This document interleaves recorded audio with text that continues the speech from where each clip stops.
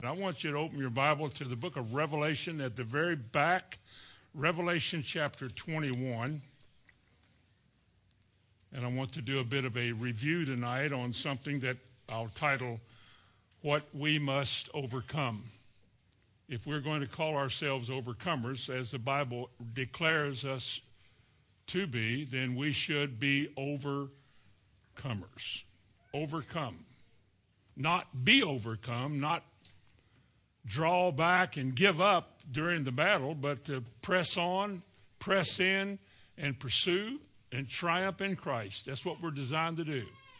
We're more than conquerors through Christ, are we not? And if we are, then we prove that. We show that. That's the way we live. Now, Revelation chapter 21, verse 7 and 8.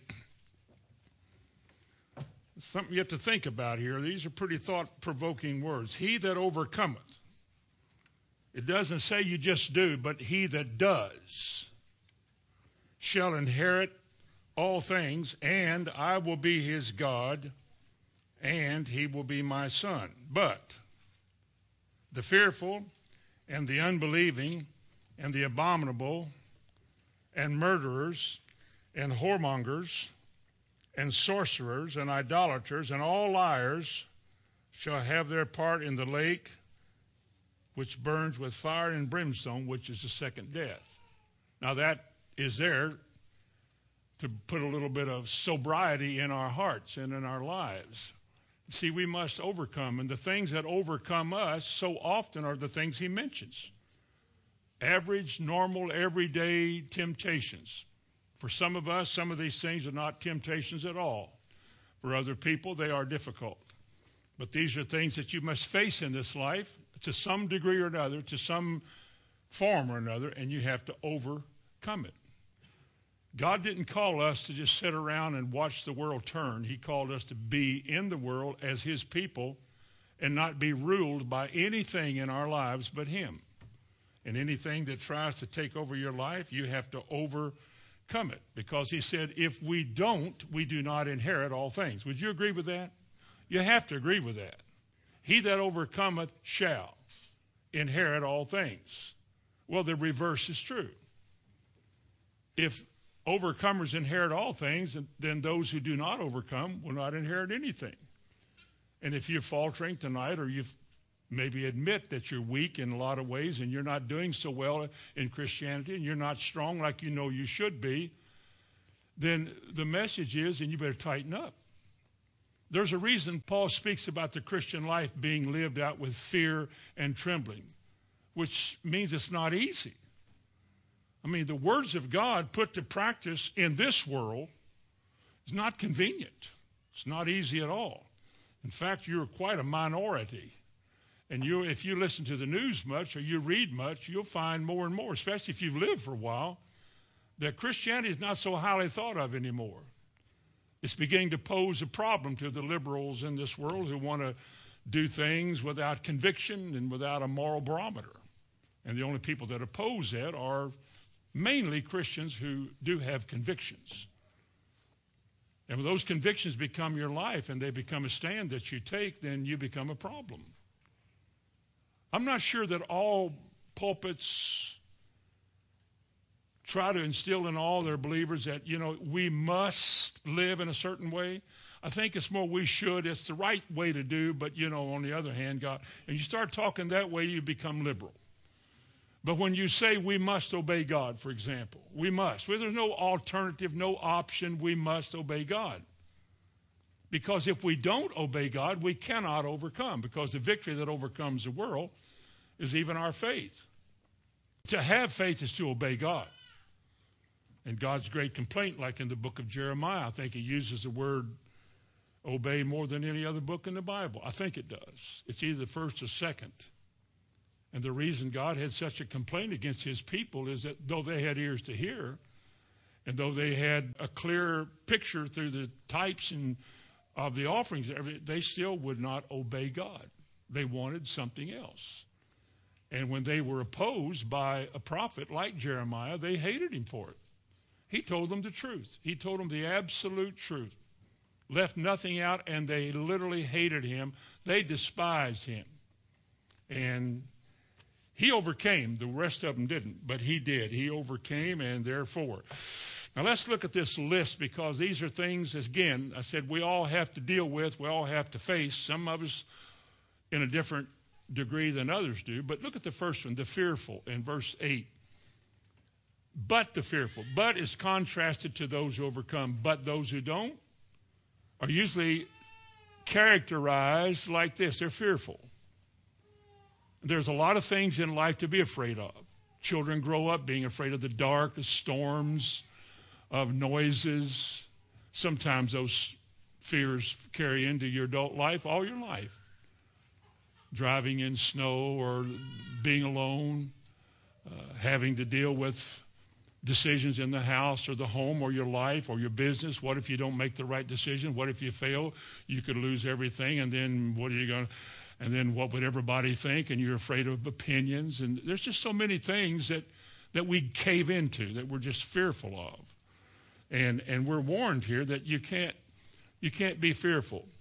The wisdom we all need comes from God, and is freely offered to all of us. He said in James chapter 1, if any man lack wisdom, let him ask of God, who gives. Sometimes he gives, sometimes he doesn't. No, he said he gives to all men liberally. That's a given. But you're going to ask. You got to ask in faith and so forth. People are often fearful and don't know what to do, don't know who to talk to. They find themselves talking to their friends and neighbors who have the same fears, and those fears get rooted deeper and deeper in your life. And it just becomes you. That's just the way you are. You're somewhat of a fearful person. You don't want your children to play outside. You know, there's so many things that, don't want to play on the playground. They might fall and they might hurt themselves. I got news for you. If you have stairs in your house, they will fall down them. I trust you. That's a given. And they'll go thumpity thump. I remember the night one of my boys fell out of the top bunk. I was in the other room studying, and I heard this crashing. I knew what it was. So I sat there and thought, okay, now, in Jesus' name, before I get up and go in there, everything's going to be fine. They just kind of walk in there, and, they're rubbing their eyes, have to go to the bathroom. And they were all right. Didn't even know they fell out of bed. We don't want them to do that. They might get hurt. We don't want to go there. It might not work. Well, that tire might get flat. Or there's so many things that we verbalize our fears, and that's how we do it. We talk about it. We discuss our fears because that's what's in our heart. And yet we come to God, and we're told us to fear thou not. Why? I'm with you. Be not dismayed, bewildered, beside yourself, for I am with you. I'm your God. That's what he said. Our 91st Psalm says this, one of my favorite verses in the Bible, no evil shall befall you, no plague will come nigh your dwelling, and concerning you he will give charge to his angels to keep you, lest you dash your foot against a stone. That's what you're scared of. Well, God will protect you. Now, people do dash their foot against a stone. It's not because they're believing God. They can read that verse, but you have to use your faith. There's a dwelling in the secret place of the Most High, learning what he wants and being willing to live on his terms, that brings all these things to light. That's the way they should be. We're warned, for example, about being fearful in Hebrews chapter 10. The just shall live by faith at the end of that chapter. The just shall live by faith, but if any man draw back, and there's one of the great reasons we draw back is fear. We draw back from speaking what we know is right because of what somebody might say to us or about us. We're afraid of confrontation, and nobody likes confrontation, but sometimes you can't avoid it. You just have to say what you believe and let things take their course. But he said, if you walk by faith, he said, we don't look back and we don't draw back, because if you do draw back, God says in verse 39 of Hebrews 10, he said, my soul will have no pleasure in you. Well, that defeats the whole reason we're here. If we're only here to listen but not to do, then how can he have pleasure in us? We live by faith. Now, if you're afraid to, you've looked at others in the past and I don't know about that. Okay, then if you want to draw back, that's your choice. because we all live by choices, and that was yours. But if you draw back out of fear, then the Bible says you draw back to perdition. I'm not trying to make this hard and threatening. I'm just trying to make it clear. We draw back to perdition or destruction because God says, my soul shall have no pleasure in him. Hey, when you held your hand up at that meeting or asked God to save you in your mama's lap or went forward at the revival, you signed up for the long haul. It's not a 100-yard dash. It's a marathon. It's not easy. It wasn't intended to be easy. Most who sign up drop out on the way. It's too hot, too cold, too far, too slow. You're too young, too old. And they just don't want to put up with all the effort that you have to give. God requires everything, and without everything, it just isn't going to work. And the reason we draw back, and I believe this, is because people are fearful. And they cower and they shrink because they're afraid of the consequences if they walk with God his way. This might cost me, and trust me, it does. It cost you a lot of friendships, but they really weren't friends that you lost. It's the friends you have now that are truly friends. Amen. The ones in the big house or in the church house. Second thing in verse 8, not only the fearful, he said, but the unbelieving. We just spoke about faith.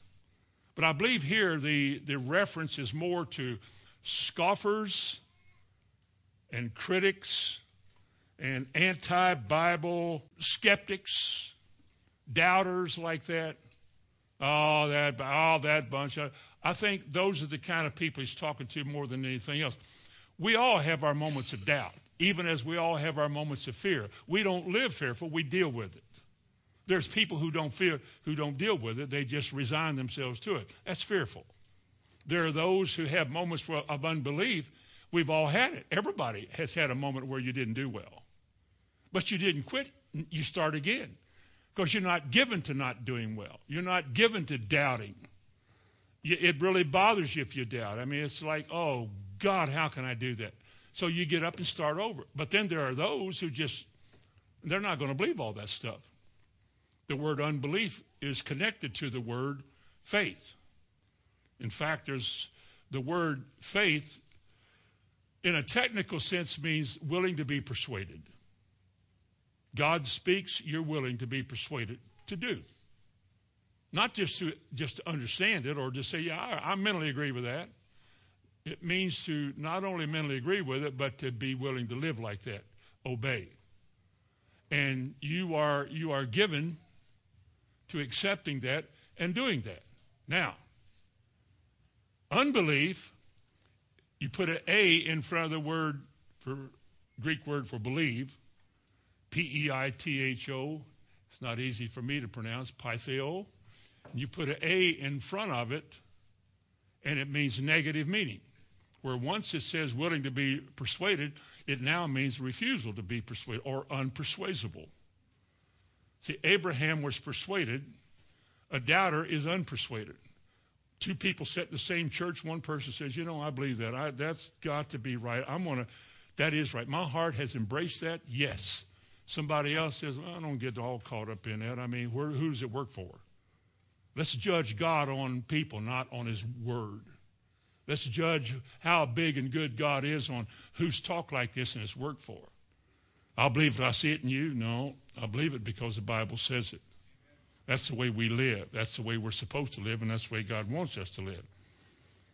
What Jesus told Peter, said, the devil has desired you, Peter, that he might sift you as wheat.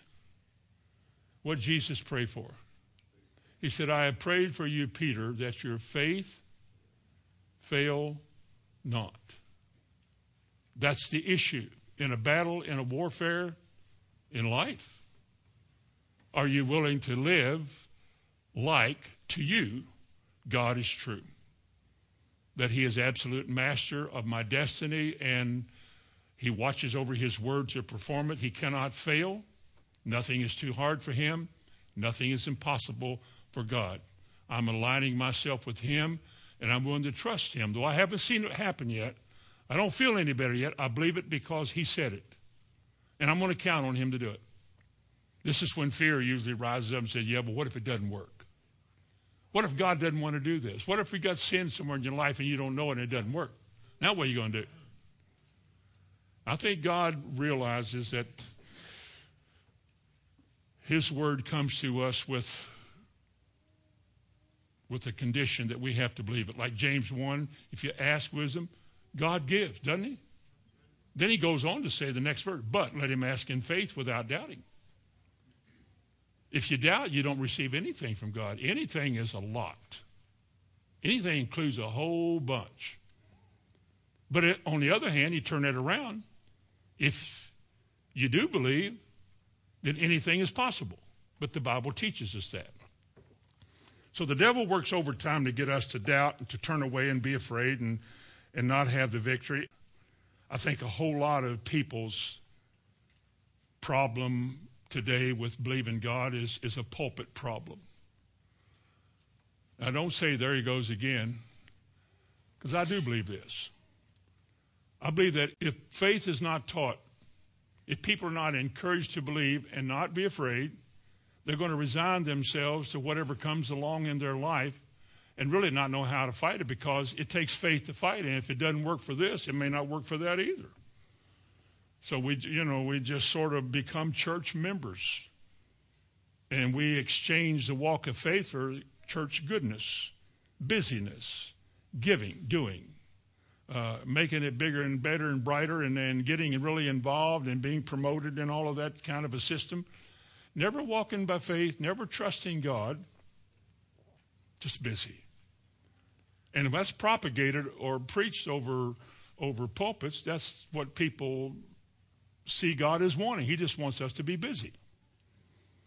And nobody can overcome all the time, the preacher might say. I mean, after all, you're human. You're not perfect. You won't be perfect in this life, and therefore you can't always win your battles. Well, that ain't what the Bible teaches. But that's a license for people to quit trying. And so unbelief begins to factor in there, and that's Revelation 21 and verse 8. Another thing he goes on to say in Revelation 21 and verse 8 is the abominable. Now, what in the world is abominable? Is that hairy thing that runs through the woods, that Sasquatch or snowman? No. Let me give you Barnes' Notes. Barnes' Notes is a good commentary. And this is how he describes the word abominable as to what it means. It means to excite disgust. Disgusting. To feel disgust at. To abhor. It's those who defile themselves with sin, a sinful lifestyle, and justify it by saying little things like, well, nobody's perfect. You know, you're out drinking and having a big time at the party and getting a little bit tanked up and having a good time and doing a little stuff you shouldn't do or a lot of stuff you shouldn't do, and the words you speak and the vulgarity that goes with that lifestyle.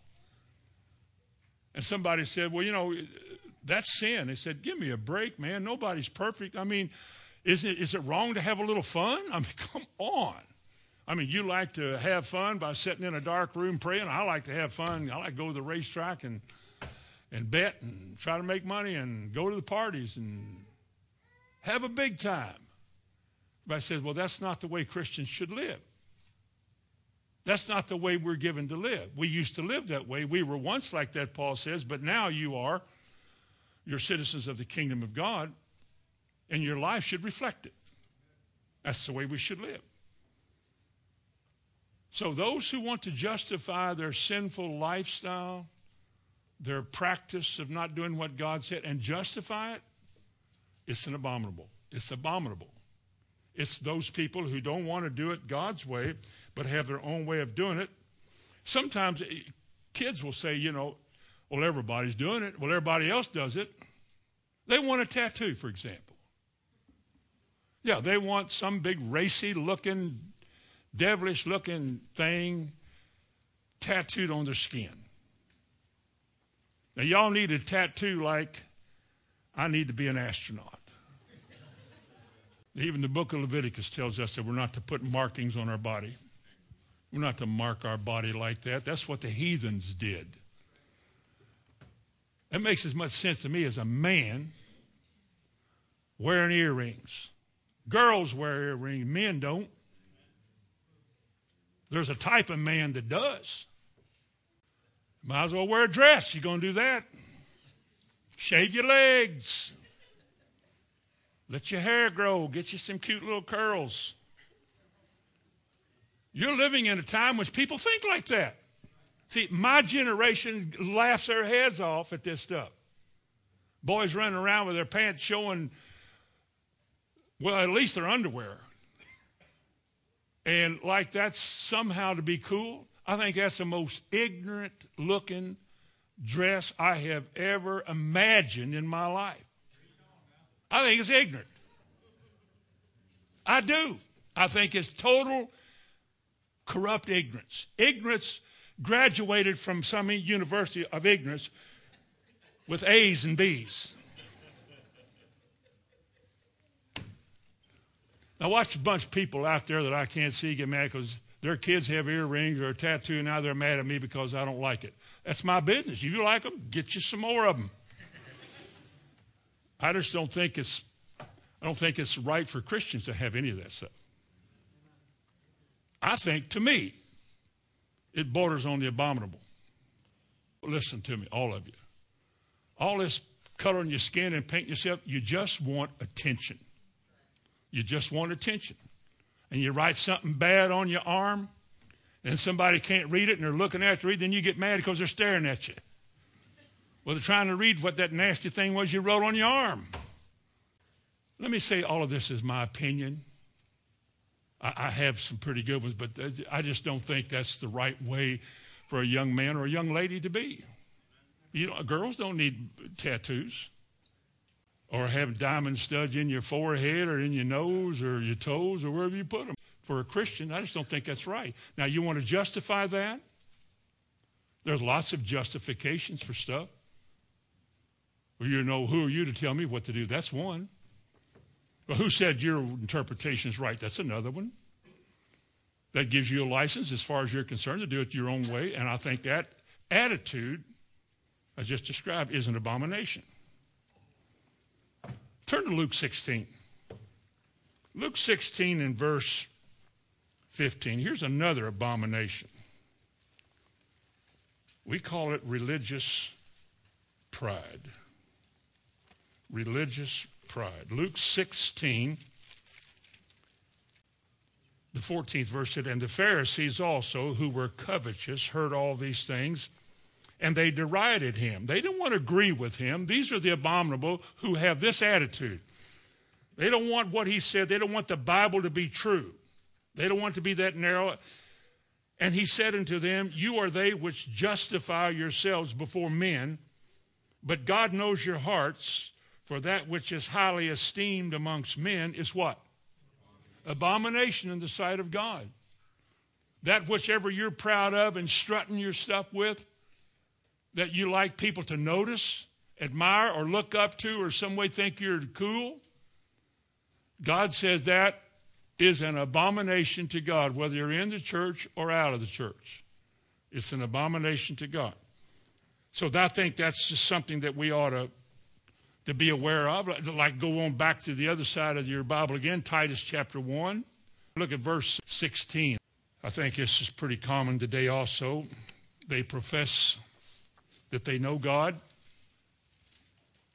Does your Bible say that? They profess that they know God because they go to church. Or they read something one time and now they're religious experts. But they profess they know God. But what? But in works, in how they live and in what they do. The Bible says they deny him, being three things: being abominable, disobedient, that's our faith word again, anti-faith, unpersuadable, being abominable, disobedient, and unto every good work reprobate. The word could also be translated rejected. I don't care what you did, it's no good. All our works become filthy rags. Absolutely worthless. So he said they profess themselves to be Christians. They profess to know God. But the way they live, the way they act, the way they handle their affairs and live in this life is in direct opposition to God. They're abominable. They're unbelieving or unpersuasible, disobedient here, and in every good work, reprobate. Go back to Revelation 21. A fourth thing it says, as a characteristic of this age that we have to overcome, is murderers. Murderers. There's lots of ways you could describe murder. Actually, the world usually describes it only one way, and that's taking somebody's life, whether by intention or didn't really mean it to. But when you begin to talk about murder, you're talking about, again, terminating somebody's life. But murder here, as a Christian, for us, the way we're to see it, is not just the act of murder, but the attitude of murder. Just the attitude. Now, you could say to God, well, that's not fair. I didn't do it. Well, this is what God holds us to. This is how pure and fine God's line is for us to live. If you're angry in your heart, in the Sermon on the Mount, Matthew 5, if you're angry in your heart with your brother, those are the conditions that lead to getting even or revenge or taking out whatever you want to take out on somebody. Sometimes you do it a little extreme, somebody dies. Sometimes they just get hurt real bad and this and that. But sometimes they actually die. It was murder based on anger and revenge. Sometimes it's based on nothing more than unforgiveness. Somebody said something to you you've never forgotten. Somebody slandered your mother, your father, or you, or your children, and it so got a hold of you that you could not get over it, and you were mad and angry, and you had a chance, you hurt somebody, or you wanted to hurt somebody, or today pay to see somebody get hurt.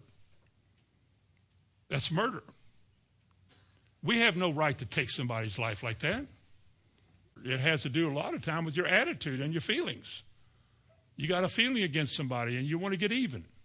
But murder can go a step further than that. Today we would call abortion murder. I would call abortion murder. And yet today, more and more, it's in the news so much and it's talked about so much, and it's become an accepted practice to life. It's not to me. I think over 50, I've got it in my office, 50 plus million infants have been killed at the hands of some abortionist since 1973. 50-some million people. You know how many people that is? You put all the major cities together, Chicago, New York, Los Angeles, Atlanta, that's more than all of them. Well, not quite all of them, but about 3 of them. That's how many people have been just murdered because a mother hated her fetus, her unborn child. Why did she hate it? Because of the dread of what she knew she would have to do in her responsibility to a human being, what she'd have to change her life. That baby's going to change her body, it's going to change her routine. She's more interested in herself and having fun and dancing and carrying on than being responsible. She hates the idea that she's got to do this, and she don't want to get drugged down with some kid. So it's convenient today. The government loves it. Our government's promoted it for years. It still does. The nurse at school cannot give your child an aspirin, but they can, well, I better stay away from all of that. It's just that we live in a time that is, again, I grew up in the 50s, when I was a teenager in the 50s. That's Truman and Eisenhower, in case you're trying to figure who the presidents were. And it was a whole lot different then than it is now. Standards were so different than they are now. And all these changes, I remember in the 60s when I was teaching school in Raceland, Kentucky. And these Beatles and hippies started, and I couldn't believe that the police would allow stuff like that on the street. Beatles and hippies, but they got to be so many of them that they just let them go, and now they can't stop it.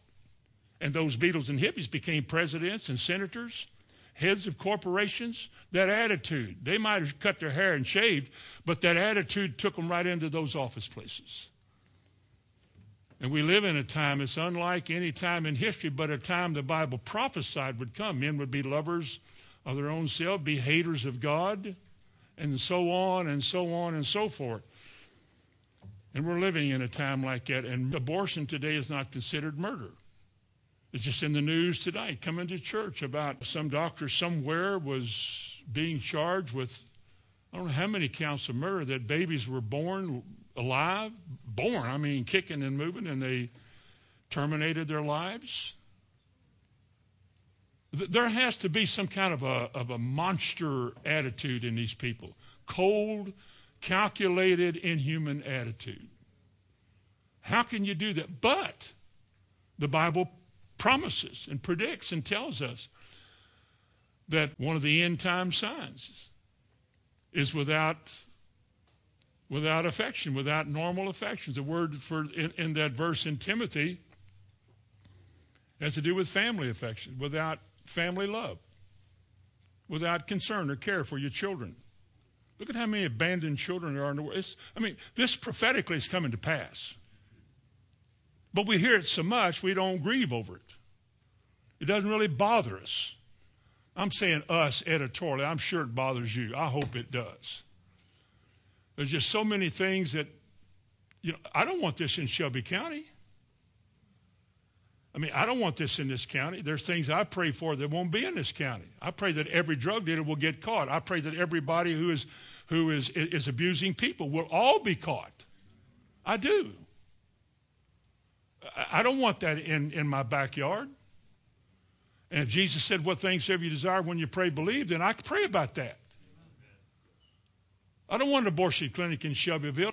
I think that is one of the most incredibly ugly things that's ever happened to any country at any time in history, is allowing abortion. And it was voted okay by the government of the United States.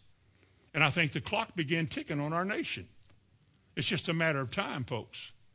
You can't live this deep in sin without God judging it. And I think he started judging. I just don't think the people have gotten the message, but I think the judgment has started. It's going to happen. Go back to the left a little bit there to 1 John chapter 3 and verse 15. Your Bible says, whoever hateth his brother is a what?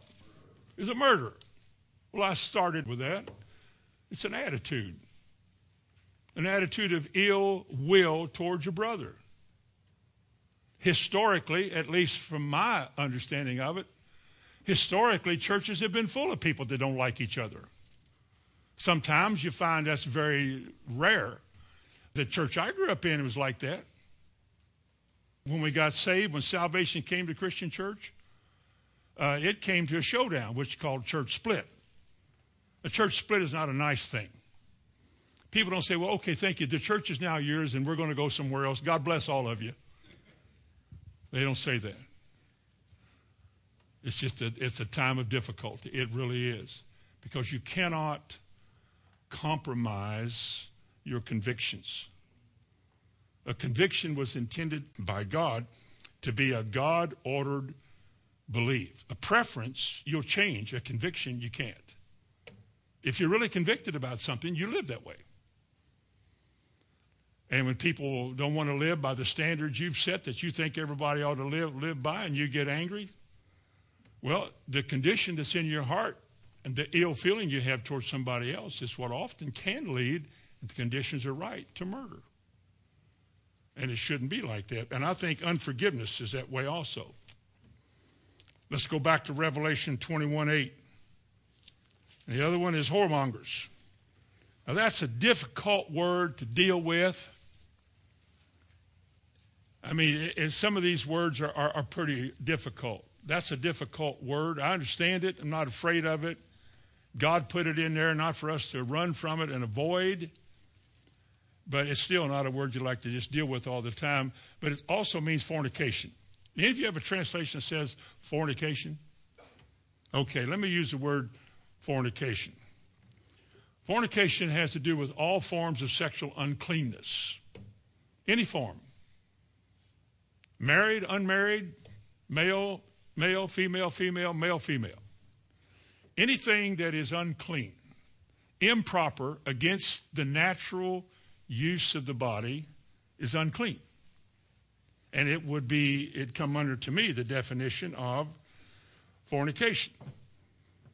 It can be actual, it can be mental.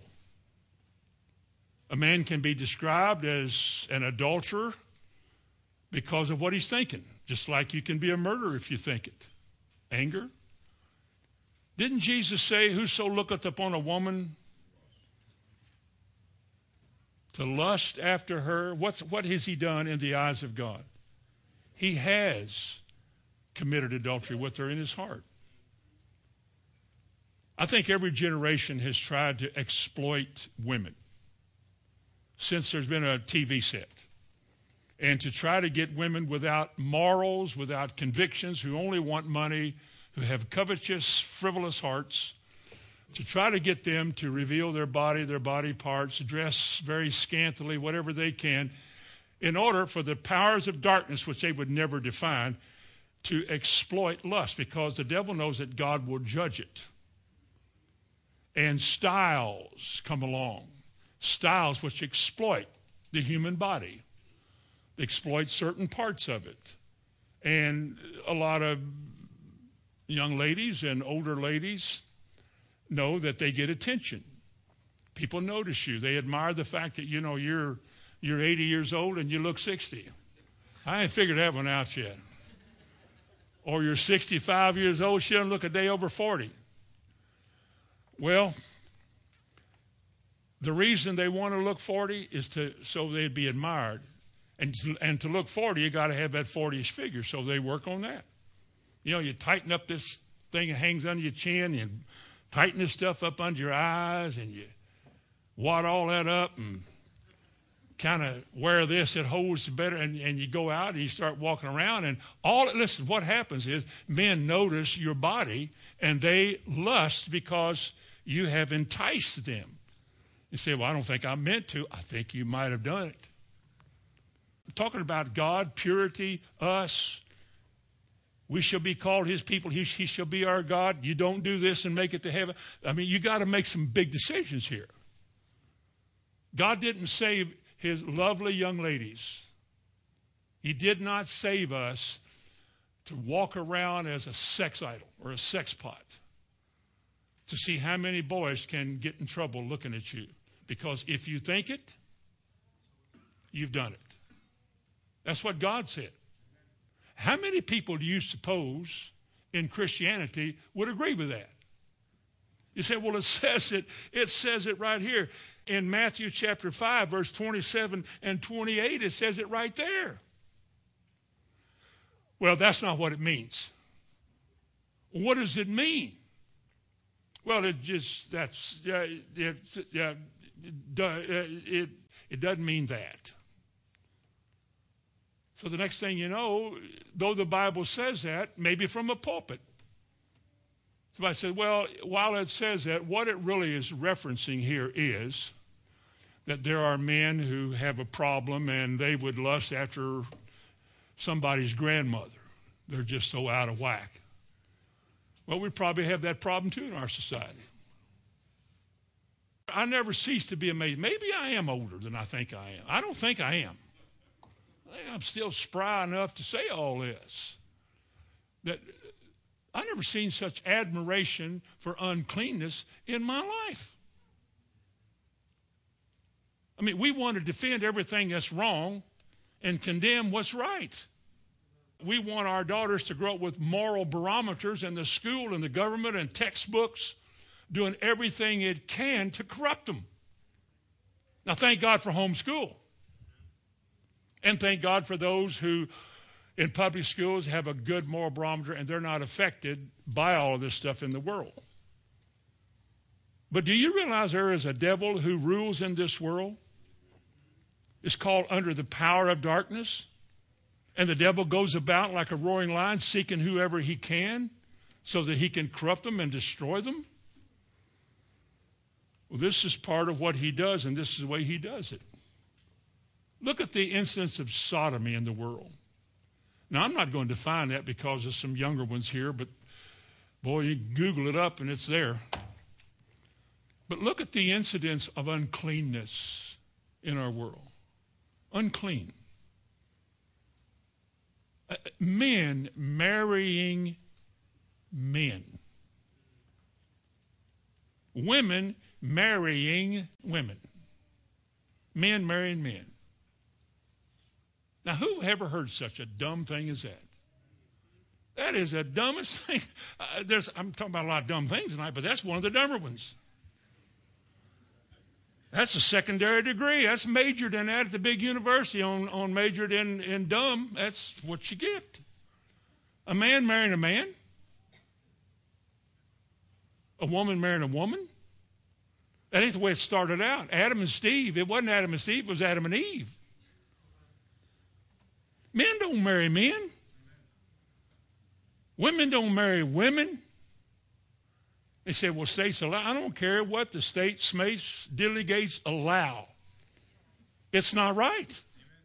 And the reason it's not right is because the Bible, the Bible, says it's not right. That's all I got. That's all I got to go on in my life right there. Only thing I have to justify my life or to be condemned in my life is this book. And it doesn't say any. Read Romans chapter 1. Men with men doing things that are unnatural. God calls it an abomination. But, men can fornicate and they can have these kind of thoughts about each other. Men can lust after men. Don't you think they can? It's gotten so bad that dumb has got another degree added to it. It's called adoption. Adam and Steve adopting a little boy or a little girl.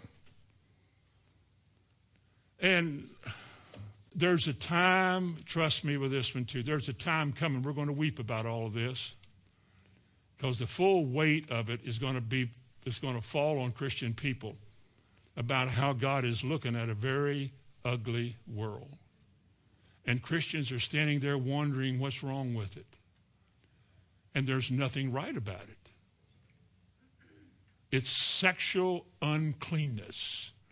It's lusting and having this and having that, and anything that manipulates lust and anything that incites it, that's part of it. Go back to Revelation 21. Another one. Sorcerers. All sorcerers and sorcerers. Now, sorcerer, the Greek word for sorcerer is pharmakous. Pharmakous has to do with drugs, potions, or spells. The word also implies an enchanter with drugs.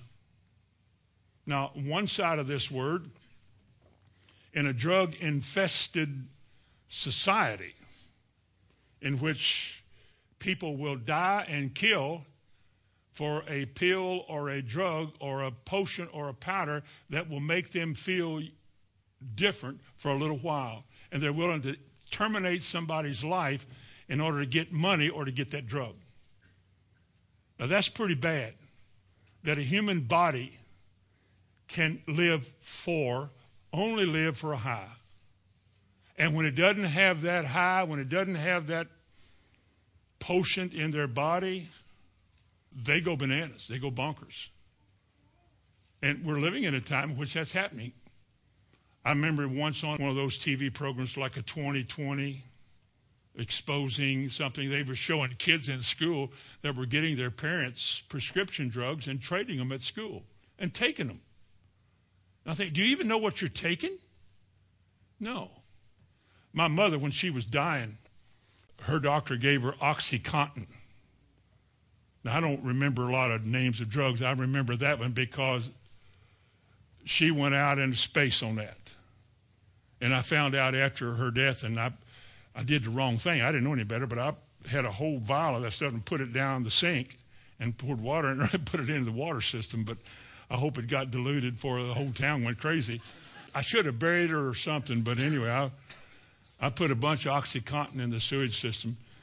I guess he gave her this for pain. I didn't notice she was in that much pain, but after about 3 or 4 days of taking that, she began to be very unusual, difficult.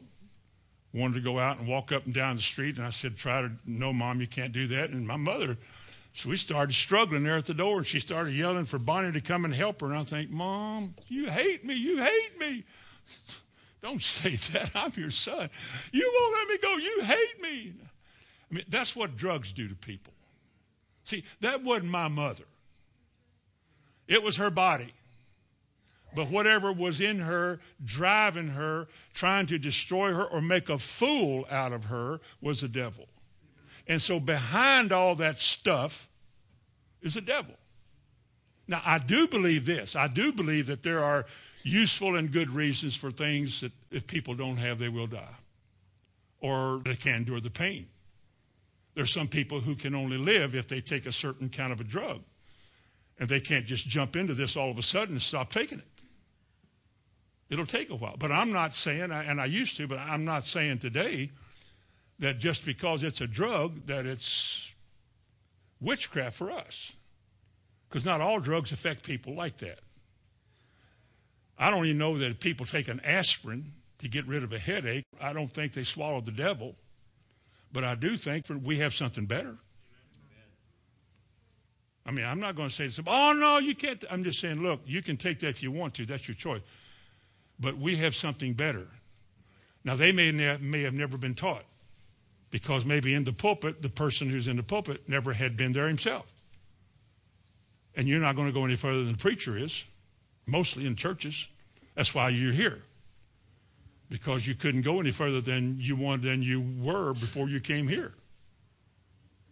There's a type of sorcery which has to do with drug and the effect of drugs and drugs that destroy and twist people's lives. And there is a way that sorcery is used, and it has to do with witchcraft, demonic things. Everything from horoscopes and hypnosis, clairvoyance, fortune tellers, kids play with Ouija boards, seeking information or direction about tomorrow from something other than God. That's also a form of idolatry. Now, if you don't know that, then you were innocent, but you're still going to have to pay for it. The people that are going to pay the hardest are the preachers who didn't warn the people. Are y'all still with me? The people that will pay the hardest are those who taught and did not teach.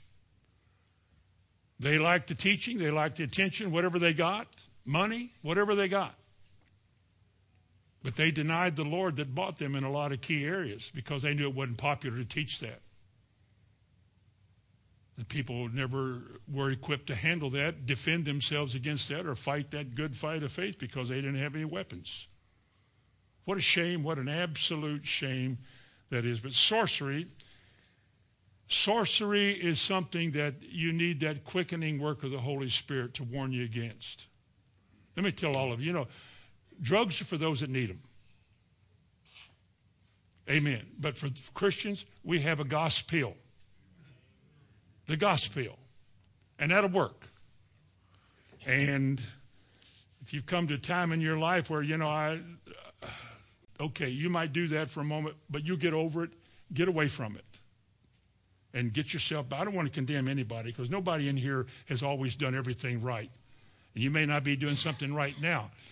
But get your eyes open, get your heart right, engage the Lord, and let him deal with you, because out of that, faith comes. And you'll be able to trust him and not be afraid. Back to Revelation 21 and verse 8. Number 7 is idolatries. God wants your devotion.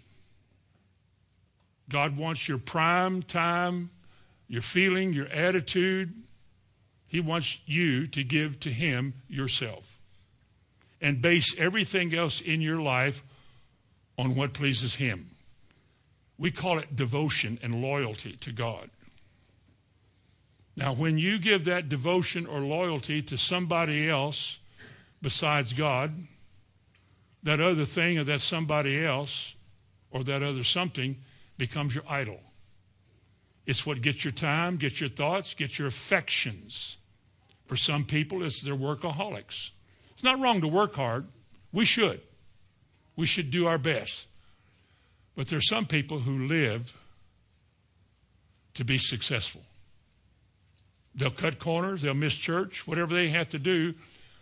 They'll build something, admire it, get it fixed up because, boy, this is their pride and joy. This is what they're really committed their lives to. It's what their devotion is for and to. And so many times it's all about money. And as Jesus said, the love of money is what? It's the root of all evil. Because the pursuit of money, because of something that you're giving yourself to and money's behind it, it becomes covetous. Now, I want to show you 2 or 3 things about covetous before we end this with our next one. Ephesians 5. Would you look in Ephesians 5 and Colossians 3? Ephesians chapter 5 and verse 5. But fornication and all uncleanness or covetousness, let it not be once named among you as becometh saints. Let me say this. There's nothing wrong with success. The Bible teaches it. There's nothing wrong with prospering and doing well. The Bible teaches it. There's nothing wrong with you being the recipient of a blessing which is mashed down, pressed down, running over, more than you could ever need, more than you need. There's nothing wrong with that. There is always something wrong with getting that the wrong way. Again, money is not bad in and of itself, but when you begin to love it, you begin to honor it, you devote yourself to it, it becomes your motivator, and then it becomes sin. It becomes evil. And nothing that is gained by it, well, like Jesus said, your life does not consist in the abundance of things that you have, because you can't take any of it with you. And when you die, that stuff stays here, and because it was cut out of the forest, it eventually will rot and go back to the dirt. It's really nothing. But your life, our lives are eternal. We will live forever, either in heaven or in hell. But we're going to live. We're not going to die. We're going to die naturally, but there's another life after this one. But idolatrous. Look at Colossians 3 in verse 5 where he says something very similar. 2 books over to the right, Colossians 3 verse 5. He says, mortify therefore your members which are upon the earth, fornication, uncleanness, inordinate affection, evil, concupiscence, and covetous, which is what? Idolatry. You can find that in 1 Timothy 6:17 about charge those that are rich in this world not to be heady or high-minded. You'll find it also in 1 Corinthians chapter 6 and verse 9. Covetousness is a terrible master because covetousness teaches you how to justify your lifestyle. Well, I'm just going to do this. You know, I got a few weeks I got to do this and I can't be in church, but and it's not like you can't miss church on occasion because something comes up. You know that and I know that. We're not that legalistic. But when you make it your pursuit, I would rather be making $500 tonight working than I would be in church.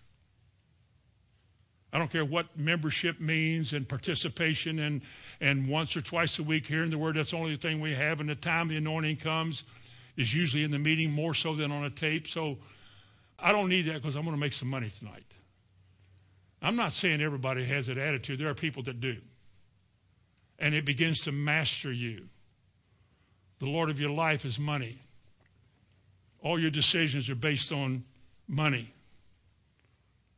Remember, a man told me one time, he said, well, if you buy that, it won't be worth much next year. And I remember saying, I'm not buying it because it's worth anything next year. I'm buying it because I want it this year. I like it right now. Well, they lose a lot of value. They might. They probably do. But you know what? I didn't have much when I started, and I have enough now to get that. And when that's gone and I've richly enjoyed all things, I'll get something else. Well, that doesn't seem very smart to me. Well, it probably doesn't. Because profit margins are not my motivation. It just isn't. I don't believe in being foolish. I don't believe in seeing how dumb I can be with a nickel. But I do believe that the nickels are here for one reason. Not only to pay our bills and to support the kingdom, but so that we might enjoy the things in this world. They usually cost something. I mean, the last time I went into Lowe's, they charged me for something. They didn't say, oh, you're a Christian, you can have it. So there's nothing wrong with having things. It's wrong for things to have you. I guarantee there's a lot of people who wish that they could give more to hurting and poor people, because that's a blessing. Read Psalm 41 of what God does when you help the poor. And they would like to do more, but they're controlled by money so much. Well, I can't afford to give it up. Man, I got to work all week. And giving is hard. It's hard for some people to give because they're covetous. The devil always tells you that you're not going to make it. Oh, boy, don't do that. That's dumb. Somebody should have told that little widow when she went over to that place where Jesus, can you imagine Jesus sitting by the offering box? I mean, sitting there like this. And there's the box, and he's sitting here like this and watching them come by. Whew, you'd put that dollar back, wouldn't you, if he was watching? That widow came up and had two little half pennies, or maybe not even a penny, two of them. That's all she had. She put them in there. And Jesus said she gave more than everybody else. Because see, God doesn't look in terms of the volume of money, but what in your heart motivated you to give. And it's hard, I have learned in my life, it's hard for covetous people to give. Because they live to get it, and they have a hard time letting go of it. And one of the things in life that God requires of all of us is on occasion, consistently, to let go of it. Because if you can let go of it, he can give you more. If you can't let go of it, well, you do your best. Finally, go back to Revelation again. This one's easy. The last one in verse 8. All liars. Does your Bible say liars? All liars.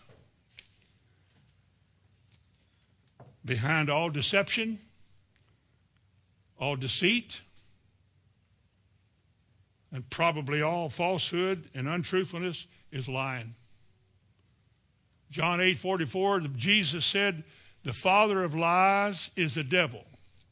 So when you lie, you're being provoked by the devil to lie, to misrepresent the truth by denying the truth and telling it your way. Now, I get corrected by my wife all the time for telling stories about our past that I haven't got one of them right yet, but I like my version. I just leave out some of the minor details. And, you know, women are so detailed. When you talk to them, it takes them forever to tell a story. I can tell it in 3 or 4 seconds.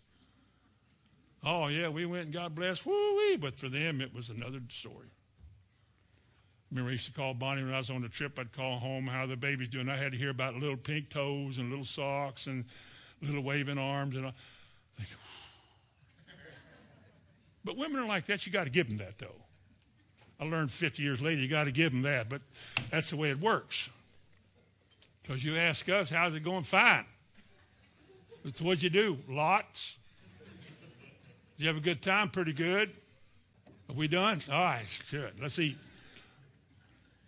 Typical sensitive man. But lying is of the devil. And I want to close with this one. If you look in James chapter 3 and verse 14. James 3 and verse 14. Again, this has to do with our personal relationships with each other here. Quite a thoughtful verse, a stirring verse. James 3, verse 14.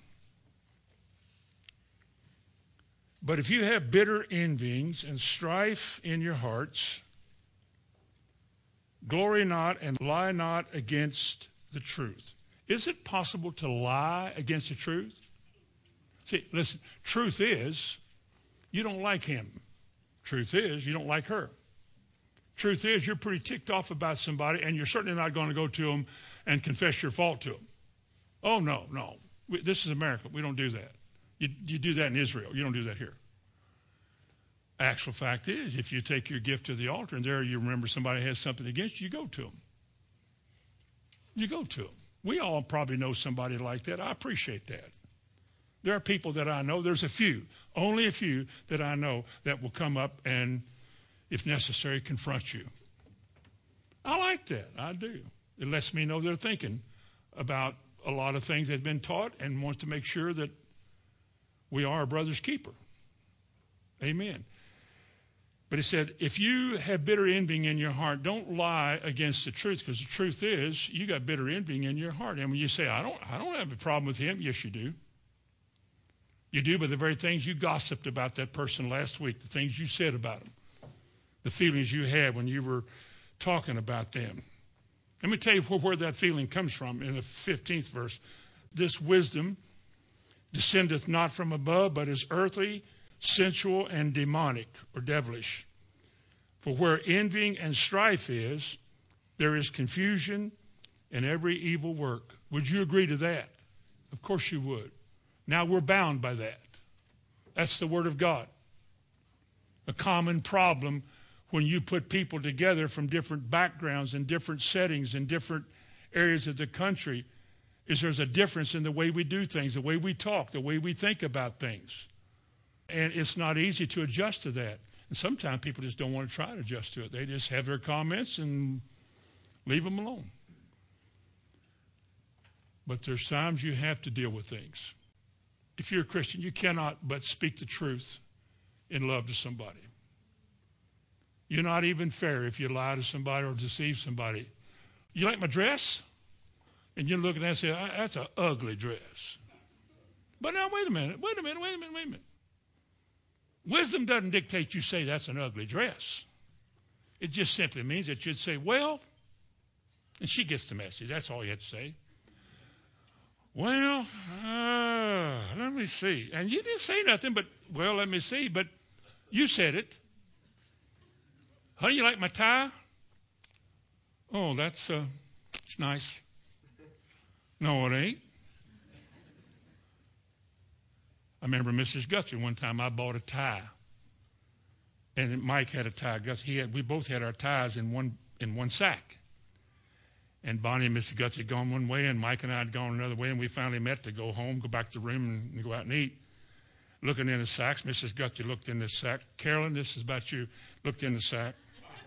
And she said, oh, whose ties are these? And she picked up mine and said, I hope it's not yours, Mike.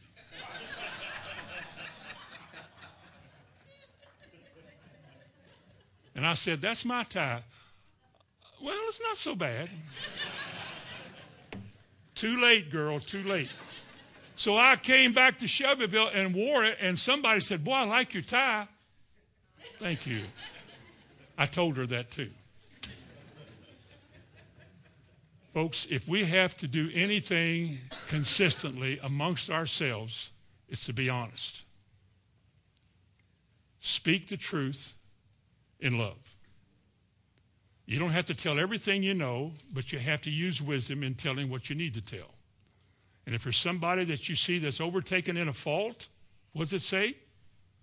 You who are spiritual, go to that person to restore them. Remember that? Galatians 6? Galatians 6, verse 10. Now, are you overcomers?